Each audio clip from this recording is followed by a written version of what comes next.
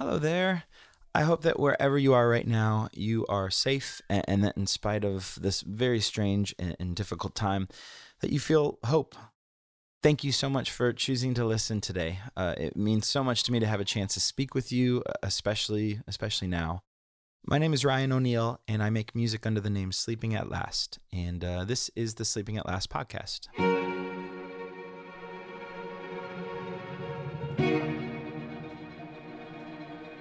So for a while now, I've mentioned that there will be this Enneagram overview episode coming, and honestly, the more I thought about it, the more it made sense to record not one episode, but three, one for each of the songs: Body, Heart, and Mind, which are songs based not only on the physical and physiological body, heart, and mind, but they were actually based on the Enneagram intelligence centers as well. And because these three songs came out before my 9 songs inspired by the 9 Enneagram types, I'm not actually sure if many folks recognize that body, heart, and mind were based on the Enneagram intelligence centers, and were also rooted in my learning about the Enneagram.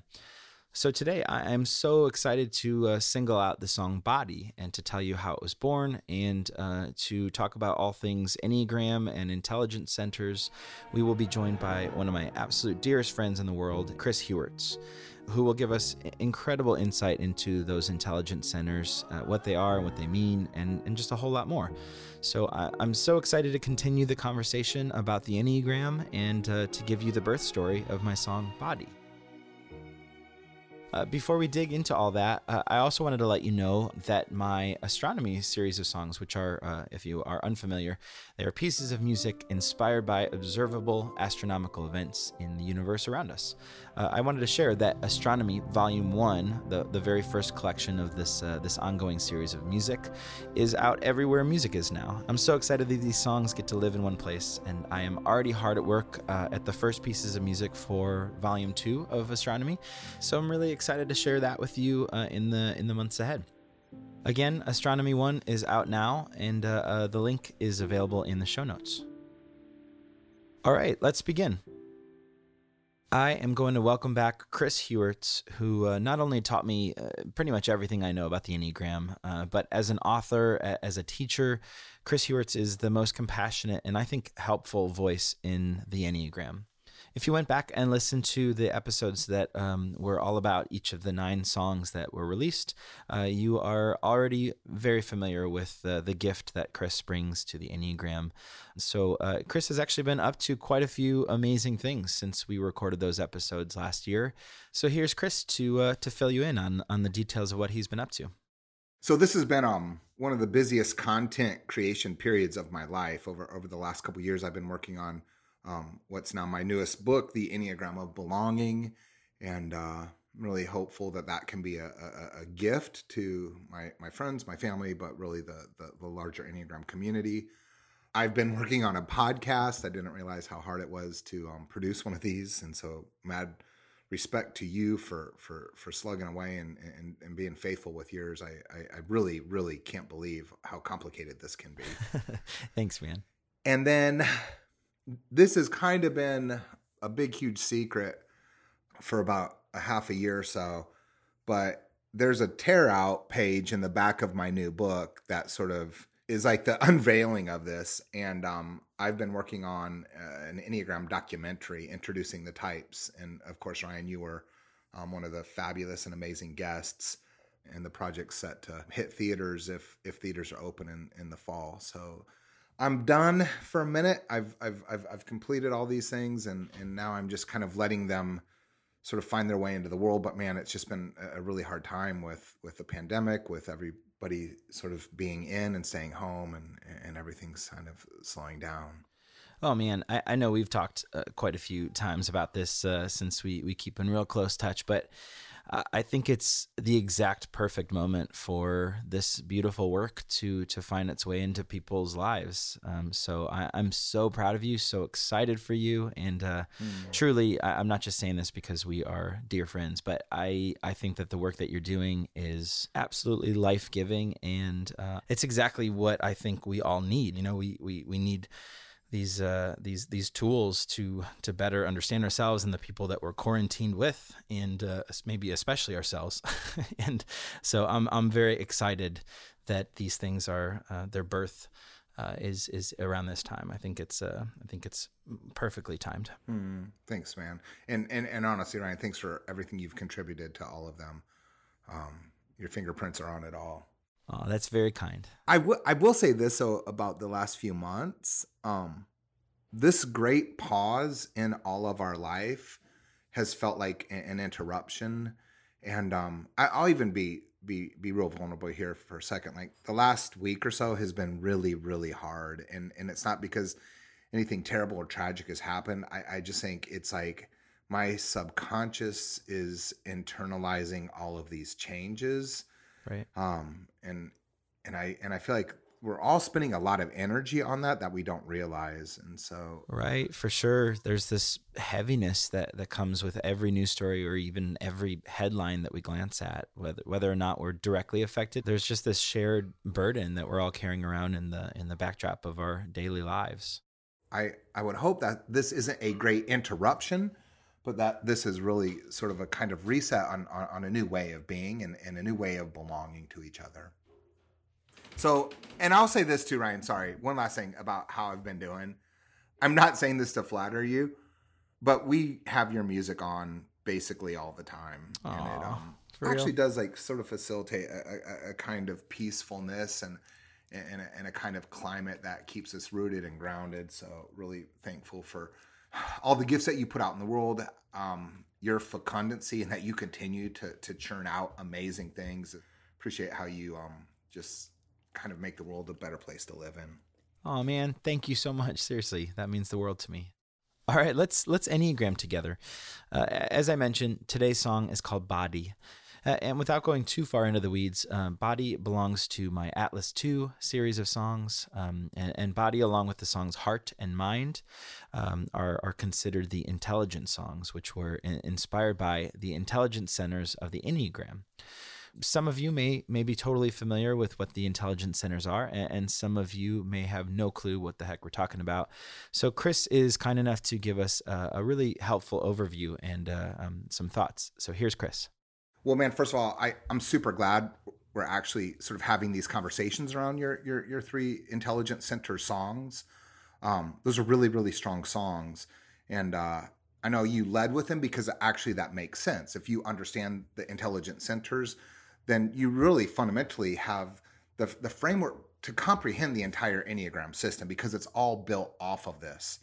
And so I know that the timing of those songs had to come before your type songs, but man, once you completed these type songs, I would have hoped that there would have kind of been a reach back and these songs could have found new life and new meaning and actually have sort of new depth and new substance. So this is great. I'm really, really, really glad you're being thoughtful about this and drawing attention to these once again. So I want to kind of, we pull back here when we start to talk about the Enneagram, and before we jump into types, and I kind of joke around that like the types are the hits, and Ryan, whenever you're on tour and some super fan in the back row is screaming, play the hits, and throwing out requests, like that's what we all want to hear. We all want to hear conversations about us, our type, what we can know about who we are or who we can become through it. But like I said, if you don't have the framework to understand the Enneagram through the centers of intelligence, so much is lost. So when we talk about our centers of intelligence, what we talk about are three primary means of perceiving and processing reality. And in the Enneagram, that's through our body, which is sometimes described through our instincts or our intuition, or through our gut feeling. Secondly, through our heart. So that's through our feelings, our emotions. And thirdly, that's through our head or our mind or our thoughts. And we all have kind of a bias. We all have a natural affinity towards one of these, either the body, the heart, or the head, our intuition, our feelings, or our thoughts. And that's how we perceive and process reality. Now, what's amazing about this is when you know this, and you understand what your dominant center of intelligence is, this is where and how you make your best decisions. This is where you learn how to practice discernment. And discernment is really just knowing how to align yourself with what's good, true, and beautiful, what the best is for you.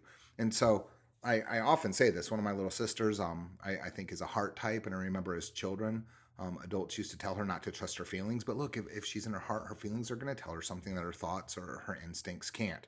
And so this is why there's a kind of urgency here to align with your center so that you can actually perceive reality in its clearest way, in its most accurate and meaningful way. Now, what I love about the centers of intelligence and what I love about really kind of looking behind the curtain is my spiritual director a few years ago taught me that the word in English, intelligence, comes from this Latin word for understanding. But the Latin word is intelligo or intelligere. And it's broken up into two words, right? It's inter, which means between, and it's lego, which means to collect. And so essentially, when we completely give ourselves over to the possibility of understanding, what we're saying is we're collecting what's in between the lines. We're grasping into the empty spaces between words or concepts or ideas to really gather up everything we can about something so that we understand it. And that's what intelligence implies. It's more about connections than it is about knowledge. And I think this is what's amazing in the Enneagram. There's this way to connect with reality through the base of how we perceive and process reality. I also want to say this. I don't have children. I got a puppy, Basil, sitting right here, making sure I get this right. But I often try to ask my friends who are parents, like, what power they really have over shaping the personality or the temperament of their kids. And it's so funny because it's almost like there's no way that you could make your child become someone they will not be or were not destined to be. It's like our little souls just show up here loaded with gifts. And I believe that. I believe that our souls are purposed. I believe that our souls are destined to bring a gift to help heal the world. Well, my sense is our centers of intelligence, this is really nature, not nurture. That you're not going to parent a child into being a head, a heart, or a body type, but you're working with what they bring forward through, let's say, their brain chemistry or sort of the neurological grooves that give them a sense of how perception is going to be played out. So I believe that. I believe that in the gift of birth, we're gifted one of these centers as our primary means of relating to reality.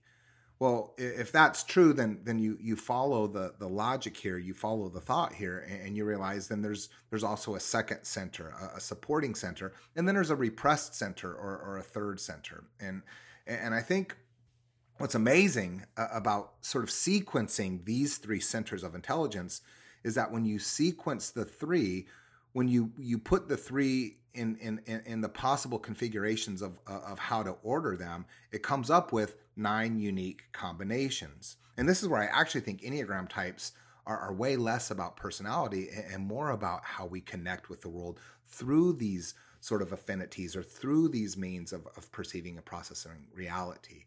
And so this is where you'll sometimes hear people talk about how type is actually sort of formed in our preconscious. Type is kind of formed in our brain chemistry. And I think the centers of intelligence prove that out. In terms of an overview, the body types are the 8s, the 9s, and the 1s. And, we experience the too muchness of life. Like Father Richard Rohr kind of describes it as being hit with a cookie sheet all day long. And as an A, I don't exactly feel it as intensely as that, but there is a kind of visceral texture to life where it's almost like there's a too muchness. And so for the 8s, 9s, and 1s, we respond, we react, we relate to that too muchness. And what the 8s do is we fight against it or fight back. The 9s kind of withdraw from it. And the 1s try to harness it, organize it, redirect it, or even fix it so that they can fix themselves and the world. Now, what you learn about the centers of intelligence is it not only sort of shows us how we relate to reality, but it also shows us our most accessible emotion. And so for the 8s, 9s, and 1s, that's a form of frustration or anger. And we'll talk about this later, because it really isn't anger, because we know this. We know that anger is usually disguised sadness. And so there's a kind of sadness that the 8s, 9s, and 1s aren't honest about with themselves. The 2s, 3s, and 4s, these are the heart type. This is the feeling center. These are the folks who have a highly developed sense of emotional attunement, emotional intelligence. They read the emotional environment of every space they're in, and they know how to react, respond, and relate to it. In fact, it said that the heart type sometimes can validate the emotions of someone else better than they can themselves. Well, what the 2s do with this is they respond to it by offering of themselves, benevolently giving themselves away, and responding to the emotional needs of others, and really trying to validate and meet those needs. What the 3s do is they feed off of this, and in feeding off of us, they try to validate the emotions, the emotional intelligence, the emotional reality of others in their lives, because what the 3s are chronically trying to do is to have value mirrored back to them. This is a confronting of their basic fear that they do not have intrinsic value. And so the more valuable they can become, the more lovable they think they are. And they do that by valuing everything else. And so this is where you will sometimes sort of vacillate between what seems to be cold or aloof with the 3, but then what seems to be like really understanding and how they connect with our feelings. Well, it may be because they're not feeling that themselves. It may be they're trying to experience it by experiencing yours. The 4s feed off of the emotions and feelings of others as a way of validating their own, because the 4s sit in the depth of their emotional intelligence, and this can actually give them a way of texturing reality, but this also is a way where they can sometimes ruminate and get stuck and sort of anchor in the pain of those feelings. And they know those feelings intimately, and they can describe and articulate those feelings better than anyone, but it can sometimes lead to a lot of suffering. This leads us to the head types, the thinking center. This is the 5, 6, and 7, and I like to call the head types the great forecasters of the Enneagram, right? The 5s are forecasting solutions, and they're going to get to the bottom of everything. But in fact, the truth may be they're less concerned with answers and maybe more concerned with getting the questions right. The 6s are just threat forecasters, looking for how something could go wrong, how bad something can turn out. These are contingency planners, worst case scenario thinkers, and they're doing this to care for us, to care for themselves, to care for the people in their lives that they want to bring stability and security for. And then the 7s are simply forecasting wherever freedom will be diminished or limited. And so they're keeping their options and opportunities open, and they're living up and out into the world. Now, if the 8s, 9s, and 1s most accessible emotion is frustration or anger, then the 2s, 3s, and 4s most accessible emotion is a form of guilt or shame. And you can see this in the 2 that feels guilty for having their needs met because they believe that they should be the source of meeting other people's needs. The 5, 6, and 7's most accessible emotion then becomes a form of anxiety or distress. And this is what keeps their minds active. And so what we learn with these centers of intelligence is that we learn to make peace with these accessible emotions, that they don't get to sit in the driver's seat, but they get strapped in the car seat and the way back. And yes, they are along for the ride, but they don't have power to sort of give us the map or the coordinates of where we can go. Another thing that kind of differentiates these centers of intelligence is that the body types are primarily concerned with control. And when they're not in control, they act out. The heart types are primarily concerned with connections, and connections really facilitate what is most meaningful in their lives. And the head types are really concerned with competencies, and this is where they actually ascribe credibility and where they actually sort of see things that they think will lead to the stability that they want. So helpful, Chris. Thank you so much for sharing. We will hear more from Chris throughout the episode, but let's go ahead and talk about my song Body, which is, of course, inspired by the body or gut center in the Enneagram intelligence centers. So let's go ahead and listen to Body, and then I'll put a spotlight on some of my intentionality and layering that went into the song. So here's Body. a song about intuition and that deep knowing inside of each of us that we can't quite put our finger on. A feather is a ton of bricks, or maybe I'm too sensitive. I don't know. All I can say is this: from now on, I'll try to listen to intuition.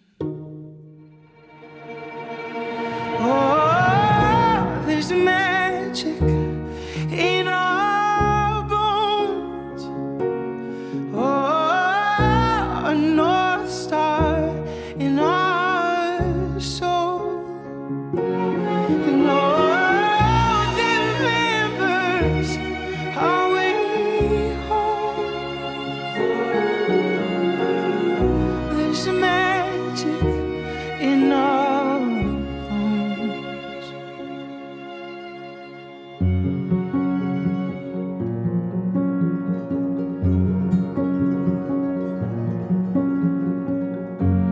No, I don't have a script for this,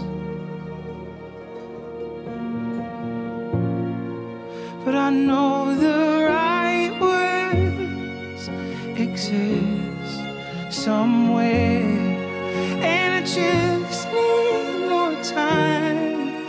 I know I'm asking for the moon, but I must listen to intuition.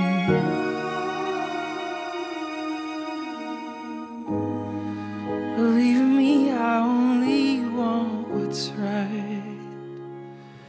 Oh, there's magic in our bones, and oh, North Star in our soul.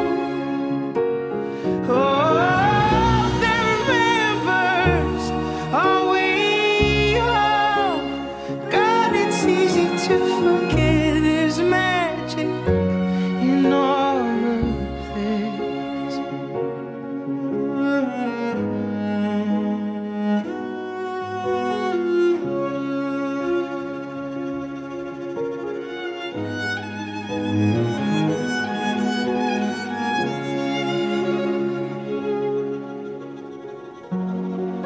It's so easy to forget. It's so easy to forget.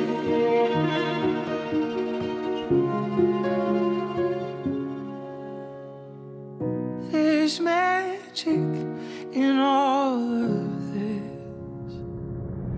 Oh, there's magic in our bones. Oh, a North Star in our soul. And oh, that remembers our way home. God, it's easy to forget. There's magic in all of this. There's magic in all of this. As Chris mentioned earlier, Father Richard Rohr explains the body or gut intelligence center like this. Reality comes at us like one shockwave after another. We take it on like a full-body blow every 3 minutes. Type 8s fight back, Type 9s back off, and Type 1s try to fix, reform, and control reality. I love that. I think that's so true and beautiful, and it inspired the opening lines of this song. A feather is a ton of bricks. I like the idea of mirroring the lyrics in the music. So the tremolo strings have this sort of lighter, floating feeling, which kind of felt like the feather. And then the ton of bricks idea is in the abruptness of the start of the song. So the words and the music start essentially all at once. That opening lyric is also a play on the old adage, the straw that breaks the camel's back. There are situations in our life where we get right up to the breaking point and our intuition kicks in, and then we choose to listen or ignore what it's telling us. So I really like the idea of starting out this song with this sort of abstract concept and following it up with some second guessing. Or maybe I'm too sensitive. I don't know. Which kind of represents rational thinking. So that created this little rule that I followed throughout the song. Every abstract lyric represents intuition and sort of the mystery around it. And the conversational lyric, the doubt, kind of represents the rational processing that we do to explain our intuition to ourselves. So it was a ton of fun to write this song with that in mind. In keeping with the song's theme of intuition, I tried really hard here to fully trust my instincts and my gut on this song. Of course, there's a version of myself doing that in every song I've written, but in this one, I wanted to completely eliminate any sort of second guessing. So that sort of meant that I came at this song from the side in a way. A friend of ours, Mark Foreman, talks about relationships in that way. Sometimes really hard things need to be approached like that in our periphery rather than head on. And that advice has sort of ricocheted around my head for years now. And writing this song about intuition felt like the perfect moment to really put that into practice and not only listen to that kind of mysterious gut that we all have, but also to ignore all of the question marks that pop up in the creative process. And on a personal note, this song nods to a really large life decision that my family and I made around the time I was writing this song, which felt like kind of the perfect moment to be having this conversation in my mind about what does intuition mean and how much stock can I put into it. So I had watched a TED Talk by Ruth Chang about decision making, and she says that hard decisions are hard because there's no clear answer. And that's actually a good problem. It means that either option isn't necessarily right or wrong, and there's a sort of freedom in that. And it's an opportunity to start something new. So for my wife and I, back when I wrote this song, the new year began and we had absolutely no plans of buying a new home. We were very happy in the home that we were in, and we had only been in it for a few years. And so all of a sudden, we saw a home in town that we completely fell in love with. And for some reason, that home just felt intuitively right. Even though it made absolutely no sense. We completely loved our home. We had just had our second born, who was about a few months old at that time. And it was like the absolute worst moment to decide to up and move anywhere, even if it was not too far away. And somehow there was this magnetism towards this house.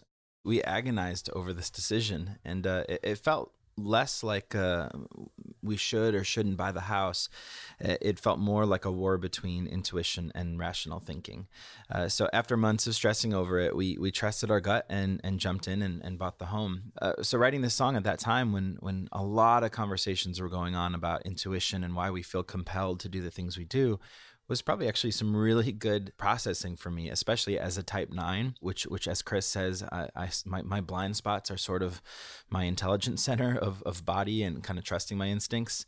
So you can certainly hear the tension in my thinking at the time when I wrote the lyrics of this song, and I think it was really helpful and kind of healing to be writing this in a season where I felt so conflicted for so long. So using the word bricks in the opening lyrics was a tiny nod to this whole house decision thing. And every time I hear that little phrase, I am immediately brought back into that season of gut versus logic. And a more obvious nod to that home decision is this lyric. Oh, a North Star in our soul. And all that remembers our way home. A North Star in our soul that remembers our way home. That lyric actually continues to serve me as a reminder to do a little more trusting of my gut as I go. And it also is an idea that I was thinking about as I wrote this song, which is maybe intuition is actually just a form of deep remembering. Even though I aim to trust my gut in the process of writing this song, it took a long while for the lyrics to finally fall into place. That's, of course, the case in every song of mine. I think that the lyrics are always the thing that demands the majority of my time and energy as I write. But for this song, the lyric that sort of unlocked the rest of the song was "There's magic in our bones."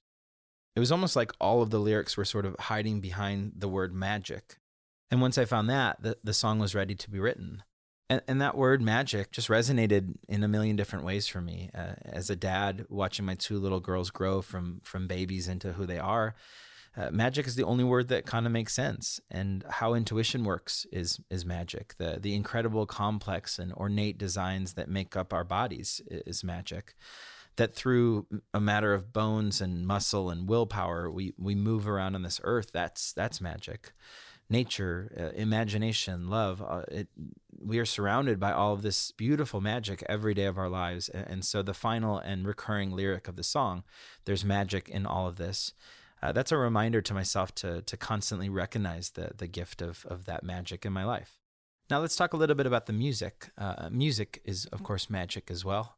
I originally wrote this song on the ukulele, and when I was thinking about the instrumentation that best represents the body and the Body Intelligence Center, something about the ukulele didn't feel quite right, even though it is one of my favorite instruments ever.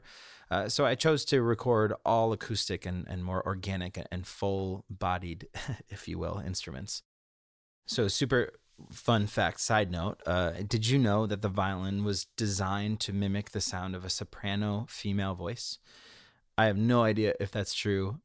Or if it's just a coincidence, but I believe it, and I absolutely love that idea. So with that in mind, I knew that this song needed to have prominent strings throughout.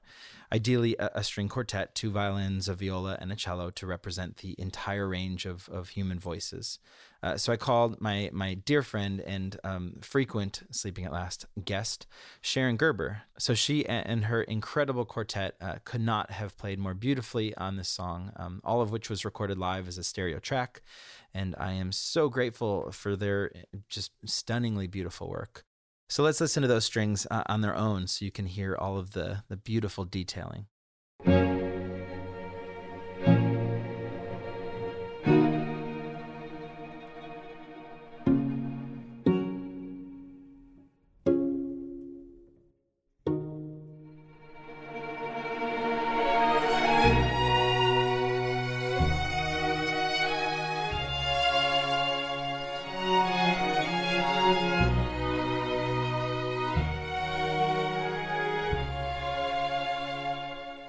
Probably super weird to say, but something about those strings and the chords and the melody of this song felt like a combination of magic and physical, biological matter. And I can't totally explain why, but that's sort of part of the rule that I mentioned earlier about kind of following and trusting my gut on this song. It just felt right. So in thinking about the percussion of this song, I had originally imagined it being kind of these full-on drums throughout. And as the song was coming together, it somehow felt just more appropriate to take on an older, more classical approach. So I decided to record lots and lots of orchestral percussion instruments like timpanis and cymbals and celeste, marimba, even chimes, which I never thought I would be able to do. They're not something I'm particularly a fan of, but for a song that talks an awful lot about magic, I thought this is the moment to introduce chimes into my music. So in each of the intelligent songs, Body, Heart, and Mind, I wanted to include a sound from my daughters, my wife, and myself that fits within the theme of each of these songs. So for Body, I recorded each of us clapping. I know that doesn't sound like clapping at all, so it was significantly slowed down and reversed. And I wanted to kind of use it into the swell of the percussion. So that's just a teeny tiny Easter egg hidden in this song. And for Heart, I recorded each of my family members' heartbeats, which I will, of course, detail in the episode about Heart. And then for the song Mind, I recorded each of us singing. Speaking again of the intelligence centers, I would love to welcome back my dear friend Chris to talk to us further about these intelligence centers and then specifically about the Body Intelligence Center. I want to say this at the outset as we sort of break open these conversations on the 3 centers. When we go through these, I don't want to make generalizations because 8s, 9s, and 1s in the body center are really different. 2s, 3s, and 4s, 5, 6, and 7s are really different. And in each of these conversations, Ryan will highlight some of the obvious differences and explain a little bit of the why or what's behind that. But in general, you'll see this in the Enneagram, that the 3s, 6s, and 9s, which are sometimes called the anchor points or the revolutionary types or the shock points or the balance points, are often the exception to most of the rules. And this is because the 3s, the 6s, and the 9s are actually the most disconnected from their center. And part of this makes sense because the wings, right, the numbers adjacent to your dominant type for the 3, 6, and 9 are still within their center, right? The 9 has a wing, an 8, and a 1 wing, all body types. The 3 has a 2 and a 4 wing, all heart types. And the 6 has a 7 and a 5 wing, all head types. And so what's kind of missing here is a lack of, let's say, depth perception. There's kind of a limiting perception of how to process reality when all of your sort of touch points are within a center. And so I like to encourage these revolutionary points, 3, 6, and 9, to learn what it means to integrate all 3 centers, because we're really going to follow you. This is truly your luminary role. This is how you show all of us ways of becoming more authentically human. And maybe we've talked about this, Ryan, in a previous show, but I like to illustrate that through The Wizard of Oz. So if you remember The Wizard of Oz, it's about a little girl in Kansas that gets knocked out cold in a storm.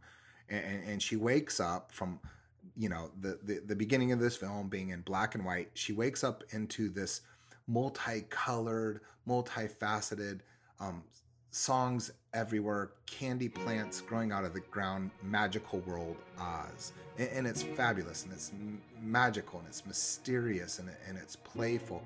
And you would think in this dream state, like, this is kind of where we all want to end up. But after a while, Dorothy gets tired of Oz. After a while, she starts to miss her family, and ultimately she wants to go home. And so she starts to make this journey along this yellow brick road where she meets 3 travel companions.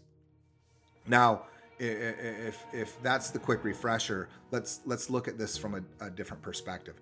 If you know anything about Jungian dream analysis, you know that in the Jungian perception of how we understand what's going on in our dreams, that every person that shows up, every character in a dream is actually part of our disconnected subconscious trying to message something to us while we're sleeping that we won't listen to while we're awake. So ta-da, everybody in your dream, it's you. It's the part of you that you're not listening to. So if you take this Jungian dream analysis overlay to Oz, what you see is in Dorothy's dream, she's meeting herself on the road. And who does she meet? She meets a lion who's afraid he doesn't have his strength. She meets a tin man who's afraid he doesn't have his heart. And she meets the scarecrow who's afraid he's lost his mind. And these are her 3 centers of intelligence, represented in the lion as her body center, the Tin Man as her heart center, and the Scarecrow as her thinking center. And essentially what she does in Oz is she helps these 3 companions realize they've always had everything they've ever needed. And when they can reconnect with that and really own that, then guess what? She gets to go home. She gets to wake up out of the dream. And I think in the Enneagram, that's what we're trying to do here. We're trying to wake ourselves up out of the illusion of the dream that we lived in, the dreams that we perpetuate, the ways that we stay stuck. And we do that by integrating all 3 of these centers. And this is where the 3, 6, and 9 have a great opportunity to lead us and show us what that looks like. This is why Gurdjieff, the man who brought the Enneagram forward a little over 100 years ago, used to say that until all 3 of these centers are accessed simultaneously, we are incapable of having a spiritual experience. And so these 3 centered experiences really wake us up. They really help us find our way home. And I think that's why it's so important to understand them and so important to work with them.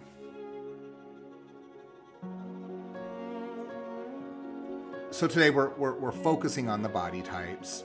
And like I said, this is types 8, types 9, and types 1. The bummer for us in the body is there really is a kind of too muchness that we're constantly contending with, right? So for 8s, I kind of wake up and it's not like I'm sharpening my teeth to get into a fight.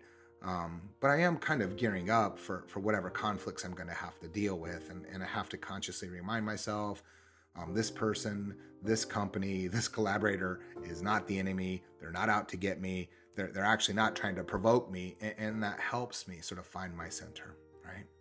For the nines, this too muchness of life is really one of the ways that the nines shows up in terms of their relationship to what they perceive to be a loving way of offering themselves in the world. And so they don't want to be disruptive. They don't want to sort of unearth things unnecessarily. They don't want to kind of challenge the status quo or redirect somebody that they think might be off or wrong. But you see, in not doing that, what the nine does is internalizes that, and they kind of suffer the internalizing, the ingesting, the sort of mulling over this. And when they bring all of that in, rather than contend with it or work with it outside themselves, it becomes a pretty heavy burden for the nines to bear. And so that too muchness that the nines experience is shocking for all of us who aren't nines, because, man, they present as pretty cool, pretty laid back, pretty easygoing, but they're carrying a lot inside them. And then the poor ones. The too muchness of the ones is really rooted in their frustrated idealism. They're idealizing of what is good and what is right and what is perfect in the world outside of themselves that they could never actually live up to. And this is because the ones set unrealistic expectations and unrealistic standards for themselves. They don't have to be any better than they are, because if you're one, you're probably the best person we know. But the too muchness of not being good enough is really kind of the ache here. And I hate to say this, but you see, what the Enneagram shows us in 9 different ways is really how we want to be loved and how we go about getting that love, but the suffering of how we feel unloved even in those attempts. And for the ones, you don't have to earn the love that you deserve. But you see, by making yourself better, by working and chiseling away on this perpetual self-perfection project, you think that you will make yourself more lovable by making yourself better. And there's too much energy that's spent in that. And that's a really heavy burden to carry. And so the poor ones have to and get to learn not to. That's not your work, and that's not required of you from anyone who really does love you. I want to say this. I want to be really clear. Like, I don't want to be reductionistic and say 8s, 9s, and 1s, we're all in the body. And the too muchness of being in the body is what makes us similar, because in fact, there's a tremendous amount of diversity within these 3 types in this center. And we know this. We know that 8s and 9s and 9s and 1s and 1s and 8s really show up, present, and function very differently in the world. And this is kind of the momentum that happens when you look at the circle and the flow of the color wheel of the Enneagram. So if we're going clockwise around the circle, it's always the first type within the center. So that would be type 8, type 2, and type 5s that kind of externalize the dominant energy of their center. And this is why 8s sometimes appear to amplify their anger. This is why there's a real drive in 8s that doesn't seem to be similar in 9s or 1s. It's expressing this energy of our center. Now, if you follow this clockwise, the midpoint of these centers, all right? Like I said earlier, the revolutionary types, the shock points, the anchor points, 9s, 3s, and 6s, they kind of repress this energy of their center. They almost suppress it in losing contact with it or becoming a little bit disconnected with it. And that's why you see a lot of 9s kind of hollowing out their what seems to be their interior lives as it's presented to the rest of us, while simultaneously the depth of what the 9s have hollowed out within themselves really takes them somewhere that most of us would never realize unless we really started to pick and prod and poke away at what's going on there. And so in suppressing that, what the 9s actually have to learn is to show up. And I believe that showing up actually looks like learning to have an honest relationship with anger, and not anger in the sense of rage or fury, and not even in being mad. But I think it starts there. And I think what it looks like at the beginning is I'm mad that I've given so much of myself away. I'm mad that I've not stood up for what I've wanted or what I've believed in, or my opinions or preferences. I'm mad that I've made everything and everybody else more important than myself. And that anger will become honest when it moves from a kind of rage or fury or madness to a kind of grief and a kind of sadness, because I believe that grief may be our most honest emotion. And for the 9 to turn that anger into grief begins to allow the 9 to no longer repress or suppress their own center, but it really allows for the 9 to begin to own their power and to really come into terms with who they are so that they may know themselves. Now, this, of course, leaves us with the 1. And of course, this last type within the sort of clockwise spinning of the circle of the Enneagram are the frustrated idealists. These are the ones, the 4s and the 7s. And what happens here is the 1 really internalizes the energy of its center. And internalizing this, there's a kind of ingesting it, but this is what leads to and facilitates, let's say, their idealizing of it.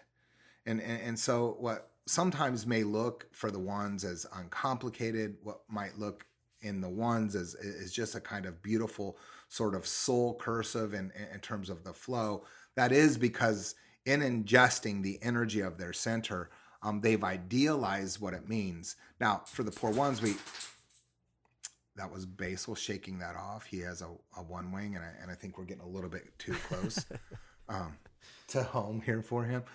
What this means for the 1s is the anger that you feel, and especially as that relates to resentment towards yourself for not living into what you've idealized, has to lead to compassion, right?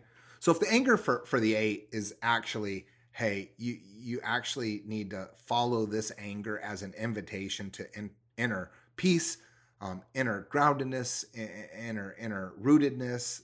You need to lay it down. You've given it too much power, too much strength over yourself, and this is really the source of a lot of your pain and the pain of your relationships. If the anger for the 8 is an invitation to peace, if the anger for the 9 is an invitation to grief, then really the anger for the 1 is an invitation to compassion. And that has to be compassion for self.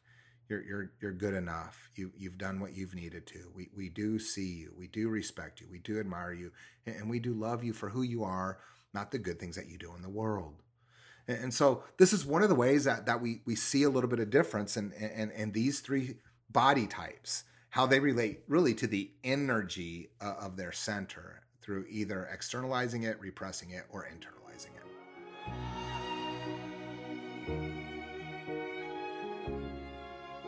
Another way to sort of differentiate types within centers is looking at not the dominant center, which for 8s, 9s, and 1s, we're talking about our body center, our gut center, our instinctive center, but it's actually understanding what our repressed center is.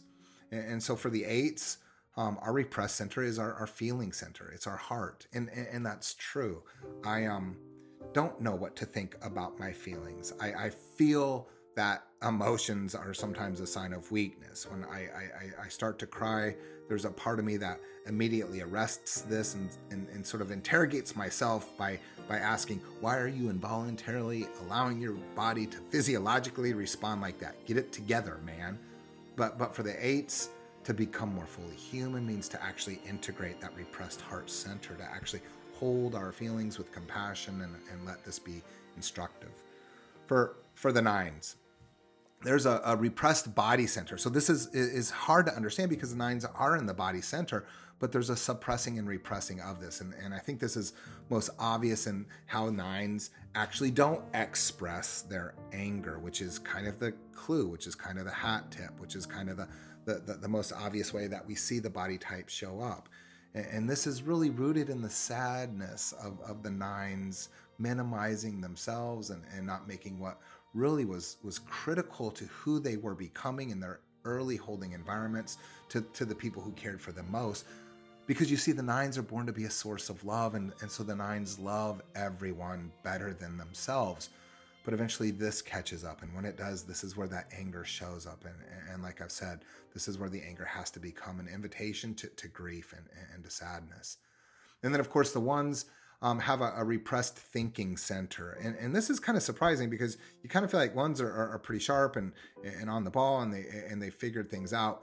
But you see this because when the ones do give themselves over to anger, it can look not overly emotional, but impassioned. And the intensity of that anger, fueled with the support from their feeling center, really is what keeps us in line and what makes us want to sort of follow the rules and give ourselves over to the structure and validate that, yes, in fact, structure does lead to human flourishing, and that's why we need each other, but especially why we need the ones. So there's something there for all of us in this, and learning to recognize your repressed center actually helps you integrate that so that we can actually bring the best of ourselves forward. And so I like to metaphor that with this story out of Greek mythology of the sisters Greya. And if you remember it, the sisters Greya, or the Grey sisters, there were three sisters who could not see. And so they shared a eye, and they would pass this eye back and forth amongst themselves so that whoever was holding it had perception, had sight. And what I love about that story of the sisters Greya is it's a story of deference, but it's a story of unity, and it's a story of bringing three sort of modes of perceiving into alignment. And I think that's what we're doing with our centers of intelligence. One of them, our repressed center, will have the least amount of clarity as we perceive ourselves in reality. And so we need to sort of find balance and cohesion and kind of passing the eye of perception among them. Now, I want to try to describe this as simply as I can. And when I sort of talk about our dominant center and repressed center, I try to describe it as this. Eights rationally justify our intuition while denying access to our feelings. And so you see this. I'm using my second center, my head center, to rationally justify my gut intelligence. And all the while, I do that at the expense of my emotions. Nines merge their emotional sensitivities with a grounded objectivity while abnegating their gut reactions. And so this is where the nines can present as empathetic, because in merging that heart center through those emotional sensitivities with their thinking center, which really for nines comes across as incredibly grounded and objective, the nines are actually denying their gut reaction. They're not following their instincts. They're repressing this, and this is really where the nines can step forward. And so, of course, this leads us with the ones who emotionally reinforce their intuition. They use their feelings to validate their passions while they contain their reasoning, and they really mitigate that. And this is where it does come across that ones kind of sometimes can be a little bit reserved. And so you see this. Eights rationally justifying their intuition while denying access to their feeling. Nines merging their emotional sensitivities with a grounded objectivity while abnegating their gut reactions. And ones emotionally reinforcing their intuition while containing reasoning. Actually has nothing to do with personality, but this is the pre-conscious hints to type based on the stacking or the sequencing of these centers of intelligence. Wow, Chris, thank you.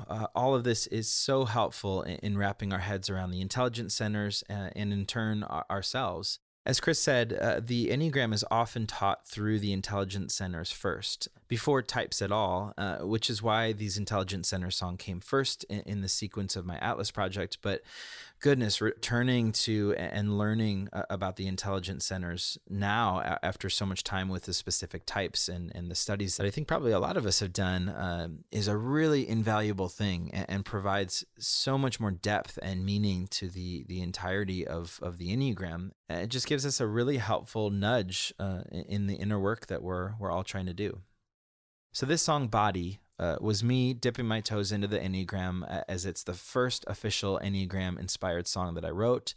And as I look back on it now, the gut, the body, or instinctive center really set the right tone for writing all of these Enneagram songs, as I think it forced me right at the start to trust my gut and to listen to my intuition, as the song says, which I think was so helpful in the path forward. And as a type 9 myself, I think starting there in the body, which is, of course, my blind spot, was centering and maybe a bit healing too.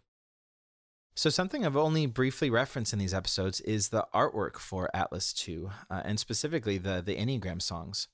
So the artwork for all of these songs is truly one of my favorite parts about this whole project. Each were gorgeously painted by the incredible artist Alicia Enneagram, who is so brilliant.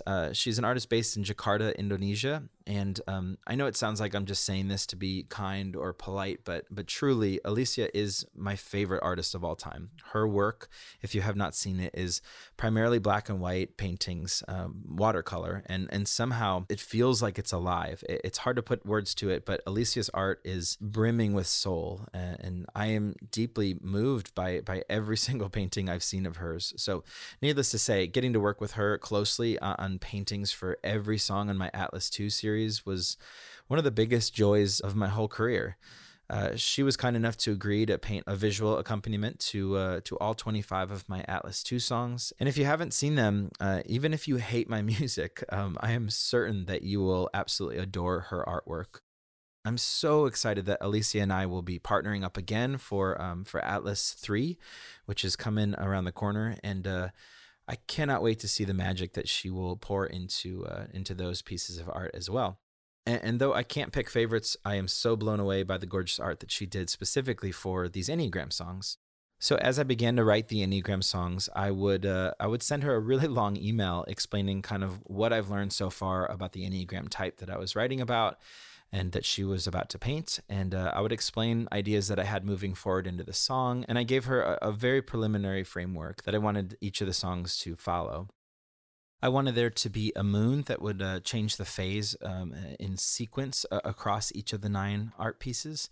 And so this is really nerdy, but I was really excited about the idea of it sort of animating across the background of all 9 of these paintings. So, and the best way to see this is I made a GIF that rotates through the 9 pieces of art. So you can see the moon moving across the backdrop, as well as changing the phase with each type.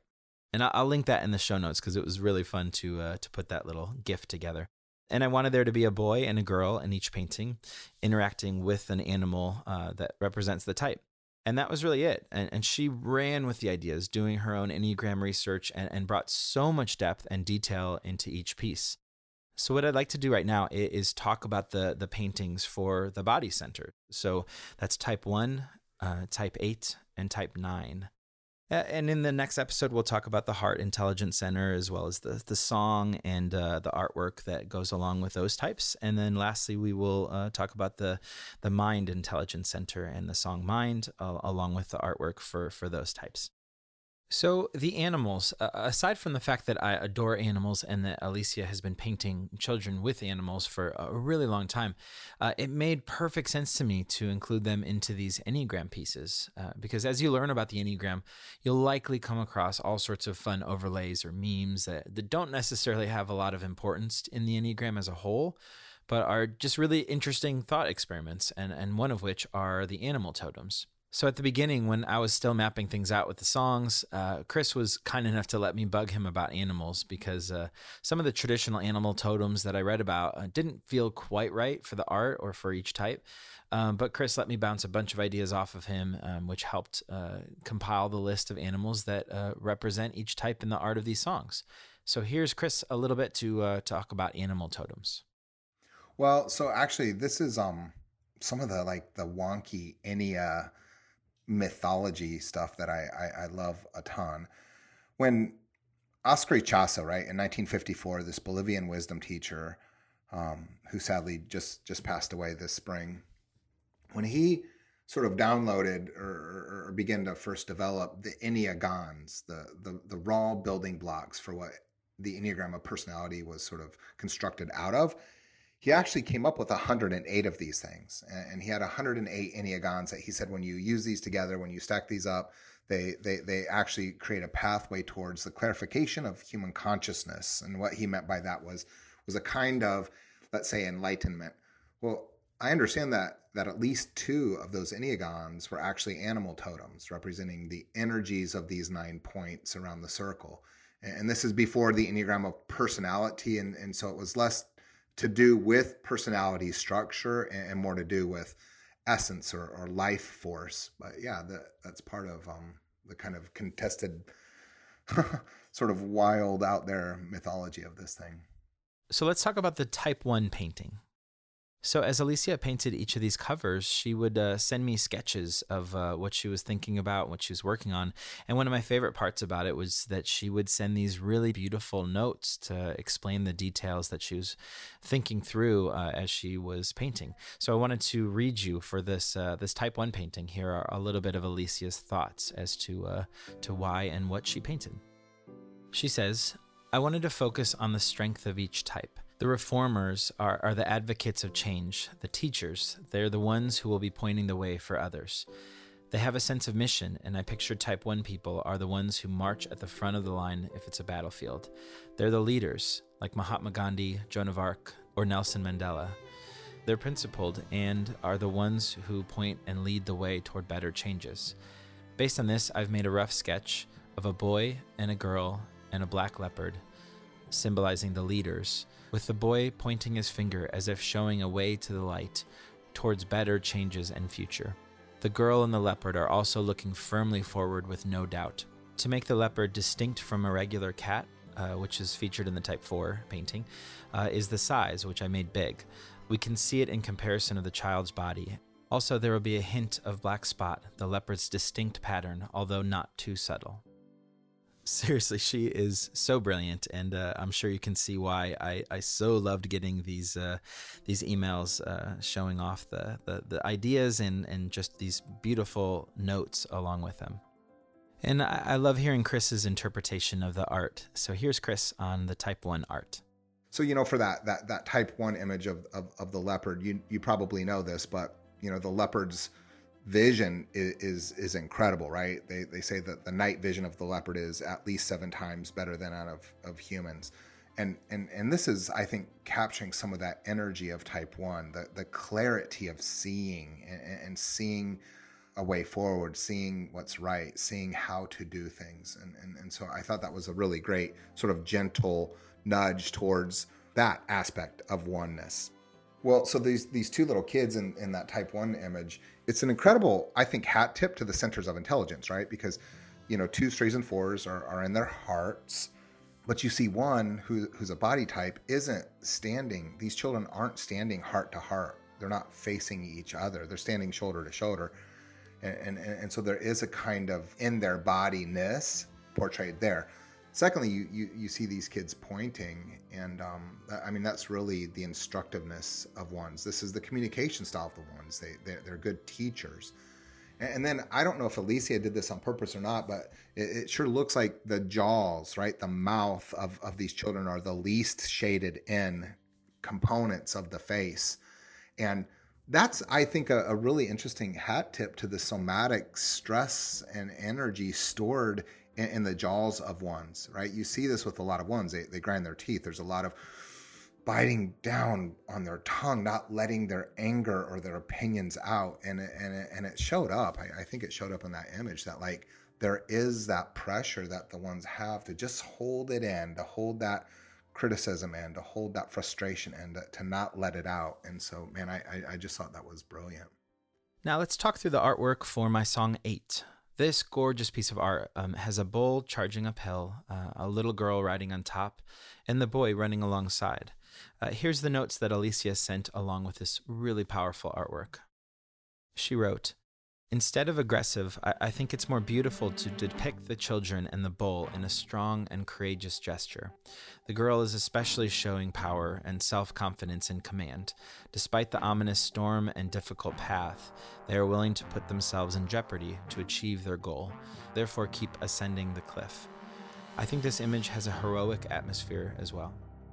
So beautiful. And this piece of art is the is the most controversial of all of these paintings. Not really. There's actually no controversy at all. But on one side, you see the kids running up this cliff, and you can't quite tell if there's anything on the other side. And I love that mystery and that uncertainty. And if you look really, really, really closely, you can see just the shred of a piece of land on the other side that is kind of like the hope that they are running towards something. Here's Chris again to give his thoughts on this piece of art from the perspective of a type 8 himself.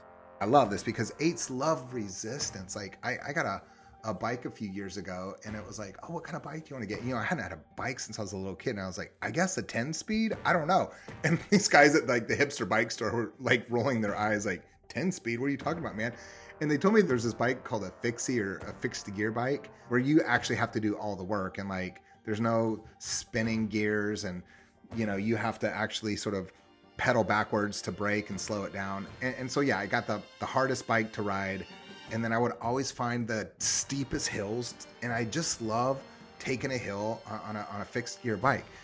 And you see that's actually the love of resistance in this image. These kids are kind of running up a hill, up a sloped cliff. And then of course, like there's different animal energies for type 8, but I think the Spanish bull in particular is one that consistently comes up.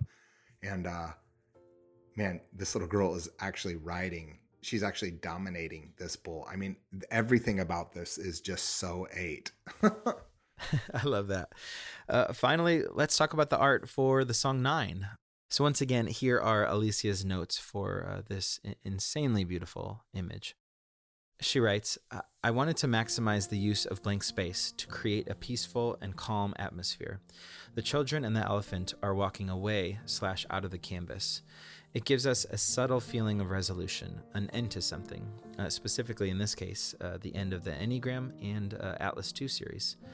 Like walking off stage. The girl, boy, and elephant are all connected to each other, walking together in harmony. The boy is hugging the elephant as a gesture of compassion. The girl is also touching the elephant with her hand as if calming and supporting it. For real though, how beautiful is that? It's so good. And as a type 9 myself, I just find so much meaning and beauty in this piece of art. It was a huge inspiring force as I was not only writing the song, but also as I was coming to these kind of deep realizations about myself and my life. It was this image that sort of embodies all of that. And so for many months, I had this as my desktop wallpaper as I worked away on this song. So this is an incredibly important and special piece of art in my life. Here's a few more thoughts from Chris about this piece of art. I do love the choice of elephant. I think it kind of surprised me when I first saw it, but it's like, no, there's a lot of 9 energy in the elephant, because first of all, the elephant, it's stubborn, it's slow, it has this kind of meandering movement. And I don't know if you know this about 9s, Ryan, but it's like they don't like to be told what to do. And when you actually try to speed them up, they kind of slow down. And so there's something in that. And like, what's great about it is like, there's a strength in that. Like, it's not that 9s are passive. There's a strength. There's a determination in that kind of stubborn, meandering sort of pokey, I'm going to do it my way and on my terms. And so that strength, I think, is really portrayed in the elephant, which I love. Secondly, I love this little girl. It's like she's supporting the elephant, putting her hand up on its head, on its ear. And there's a kind of imagery of 9ness in that. Like, they're so supportive. They make us feel even bigger and stronger than we really are. But you see, there's also so much courage in the 9 that offers that. And you see a little girl sitting behind a giant elephant, and that's like, whoa, that's incredible. But there she is. And then what I love almost the most about this image is this little boy is up on top riding this elephant. And I've heard a couple people say, oh, look, there's that kid falling asleep, as if the slumber is a hat tip to the self-forgetfulness or the sloth of the 9. But if you look closely, that kid's arm is actually not hanging limp like he's resting or sleeping. That kid's holding this thing. And again, that's that 9ness. It's like, I got you. Like, I'm this little tiny boy up here on the top of this thing, but I'm holding you. Obviously, I cannot thank Alicia Edagento enough for her wonderful work throughout this whole project.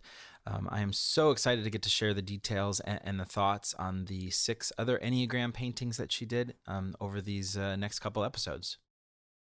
This intelligence-oriented song, Body, means so much to me, not only as a Type 9 myself, right at the very center of the Body Intelligence Center, but as a song that reminds me to trust in my instincts. It's a great honor to get to go back after the Type songs have now been out in the world and to tell you about what this song means to me as my very first attempt at fitting the Enneagram into a song. Before we wrap this episode up, Chris was kind enough to give some words of affirmation for us Body Intelligence Center folk. So once again, here's Chris. So I'll say this for those of us in our bodies, to be loved well by people in our communities. It's not simply we want touch, because in fact, a lot of 9s kind of are hug averse. There's a kind of give me my space or my distance. It's Is that right? Seems like that, yeah. Man, I'm worried I'm not a 9. But I need to go back and re-record all these episodes. You're for sure 9.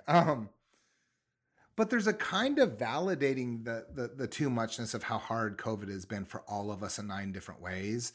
And I think in the pandemic and social isolating and in shelter in place and really the interruption of what is happening in our lives, we need to give ourselves room as 8s, 9s, and 1s to express the too muchness, to express the frustration, to express what's upsetting and making us angry here.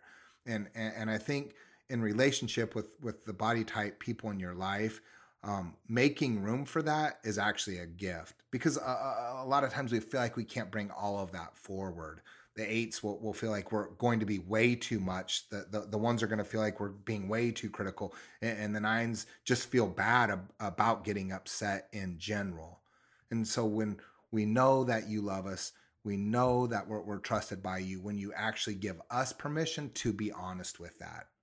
And I'll say this, as an 8, 9, or a 1, that's showing yourself compassion. That's accepting the whole of who you are by being honest with these feelings, by making sense of how you're not or you are relating to the pain of what's changing outside of our control. And so that's going to be another invitation here is to review and evaluate and understand what's difficult about not being in control of the calendar, of when we can go back and be with friends or family, when we can go out to our favorite restaurants or hit a cinema. Not being in control is actually a correction for a lot of us right now. And I think for the 8 signs and 1s, this correction is going to lead to tremendous inner growth and incredible transformation if we can give over to it.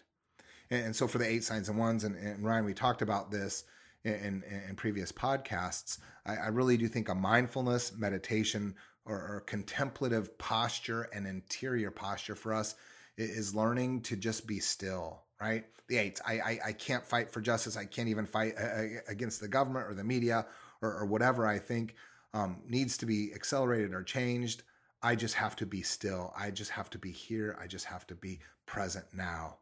For the 9s, the stillness is really an interior gaze to all the things that you've neglected and forgotten, and all the things that you continue to not prioritize in your own psycho-spiritual mental health. But it's kind of finding your breath in this moment so that you can wake up to this moment and wake up to yourself, and in the stillness really become alert and grounded and engaged with the reality of what's happening now and the gifts that you can bring into now. And for the 1, the stillness here is really just finding your breath so that you don't have to keep fixing yourself, perfecting yourself, making yourself the more ideal person, partner, friend. It's a lot of work, and that's exhausting for you, and it's exhausting for us. And so finding rest and stillness is really going to be the way forward here. And so stillness as an interior posture for the 8 signs and 1s, I think is going to guide us through these these difficult days, through this great interruption, through this pause on life.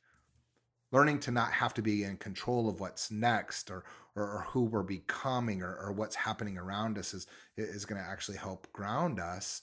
And then really, I think for the 8 signs and 1s, learning to relate honestly to our sadness is going to lead to some of our most amazing moments of waking up. And so the anger and the intensity of the 8, there's a sadness in 8s that comes back to our inner child that didn't feel safe at a certain point in our early holding environment.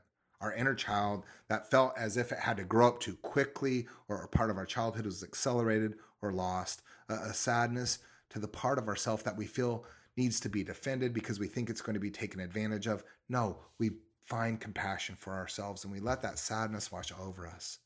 For the 9, it's following that anger into sadness, and the sadness of, I needed to care for myself and love myself and assert myself more.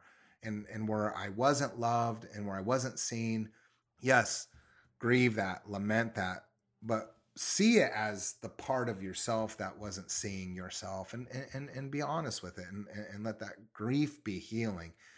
And for the 1, the sadness, I think, has to come to this point where I said earlier, which is, it's an invitation to compassion.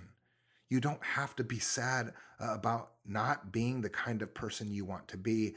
I think you might want to explore your sadness, though, and putting too much on yourself. And really, as you've perfected putting too much on yourself, putting too much on others in your life, and how maybe that's created an unwelcome and an unnecessary and an unintended burden. That the sadness frees you into compassion so that you can accept the best of yourself for who you are, because there's nobody like you. There's nobody as good as you, and you really are remarkable. That is so beautiful and so helpful. Chris, you are amazing, and we are so grateful that you are willing to share with us as a guest on this podcast for these Enneagram songs. So now that we've talked through the intelligence centers and have talked through the making of this song, Body, let's go ahead and listen to the song from the beginning once more. Here's Body.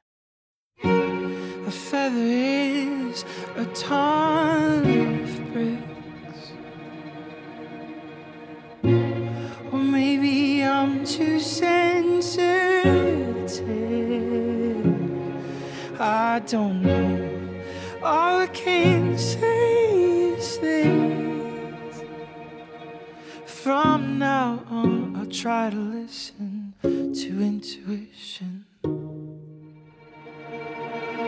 Oh, there's magic in our bones. Oh, a north star in our soul.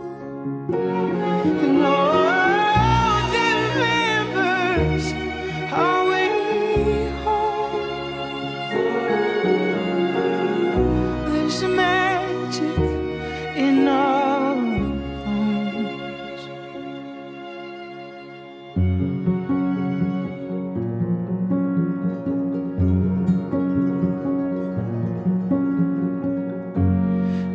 don't have a script for this, but I know the right words exist somewhere, and I just need more time. I know I'm asking for the moon, but I must listen to intuition.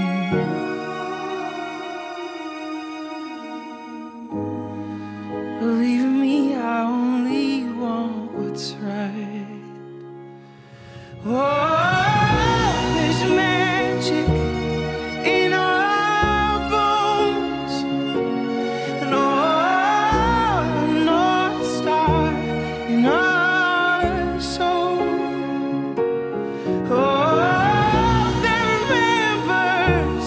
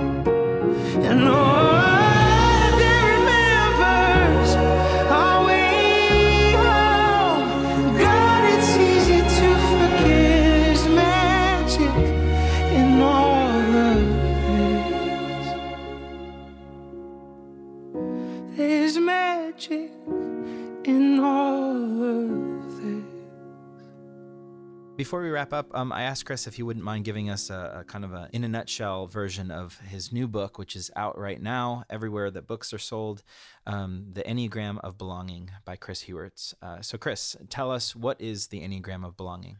Yeah. So very simply, what I wanted to do in the Enneagram of Belonging was to simultaneously push the conversation forward while reaching back. And what I mean by reaching back is, Ryan, I joke around that probably why you and I have been talking right now. There's been 9 new Enneagram Instagram meme accounts started.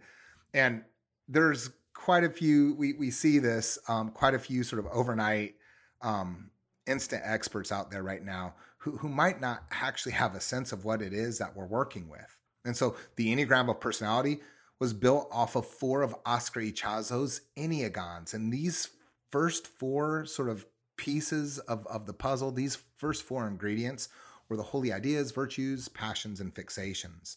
And so the Enneagram of Belonging is really about remembering the importance of these elements and relanguaging them and remembering what it is that they offer us. And when I say pushing the conversation forward, I simply don't want to rehash and regurgitate and rewrite something that's been written for the last 40 or 50 years. So what do we do? How do we make peace? How do we allow these holy ideas and fixations, virtues and passions to belong? And how do we work with them in very practical ways? And so I would hope that this book is just yet another support to our ongoing journey of becoming more authentically human and letting everything belong. Because the truth is, if there's any aspect of myself that I can't or I don't allow to belong, then no aspect will ever fully belong. And that's the punchline here. And I'll tease you with this. The first line in the book goes, "This is a book about dragons." And I love it because, in Western mythology, a dragon is a monster that needs to be slain. It's a monster that protects and guards a treasure it can't consume. But, in Eastern mythology, dragons are messengers and they bring forward wisdom and secret knowledge and they're welcome, actually. And what I'm trying to get at in the Enneagram of Belonging is that our type is actually both a monster and a messenger. And the bummer is we try to slay the messenger and we try to welcome the monster. But we have to make peace with both. And we have to learn to allow both the monster and the messenger to belong. And I think when we start to metaphor type as that, it really opens everything up and it changes the conversation. So I have lots of fun with it. I bring in a little bit of Star Wars and a little bit of Pixar. It was a lot of fun to write, but it's a little vulnerable because I'm in the process working with my own monster and allowing the monster to become a messenger of hope and of freedom, of peace and rootedness and groundedness, so that I too can belong. Well, I think that's it. Thank you so much to Chris. Please go buy his book. Buy it for everyone you know. And my song Body is out everywhere music is. It is part of my Atlas 2 series of songs, and I am so honored that I got the opportunity to share the heart of that song and to talk about the intelligence centers today. And I'm so excited to talk about heart and mind pretty soon here. So thank you so much for listening. Means the absolute world to me. I hope that you guys are staying safe and will have a really beautiful rest of your day.